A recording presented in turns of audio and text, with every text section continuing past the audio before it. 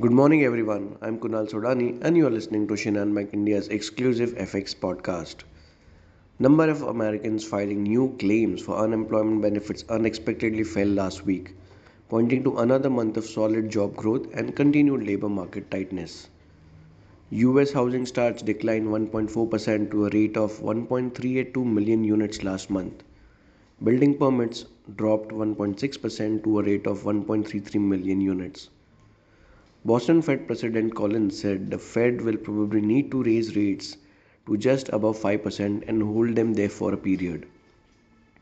European Central Bank President Christian Lagarde pushed up Eurozone bond yields by telling the World Economic Forum's Davos gathering the bank would stay the course with rate hikes.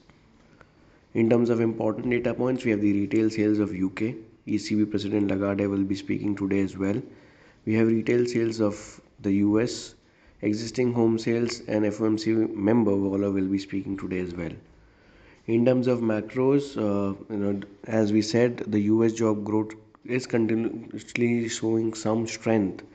At the same time, Fed officials are also remaining quite hawkish to go the rates above 5%. Brent crude prices still remain firmer in hopes of China demand.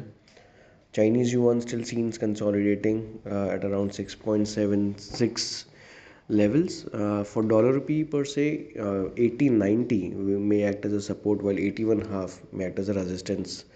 So these are the levels which need to be keenly watched for any further direction.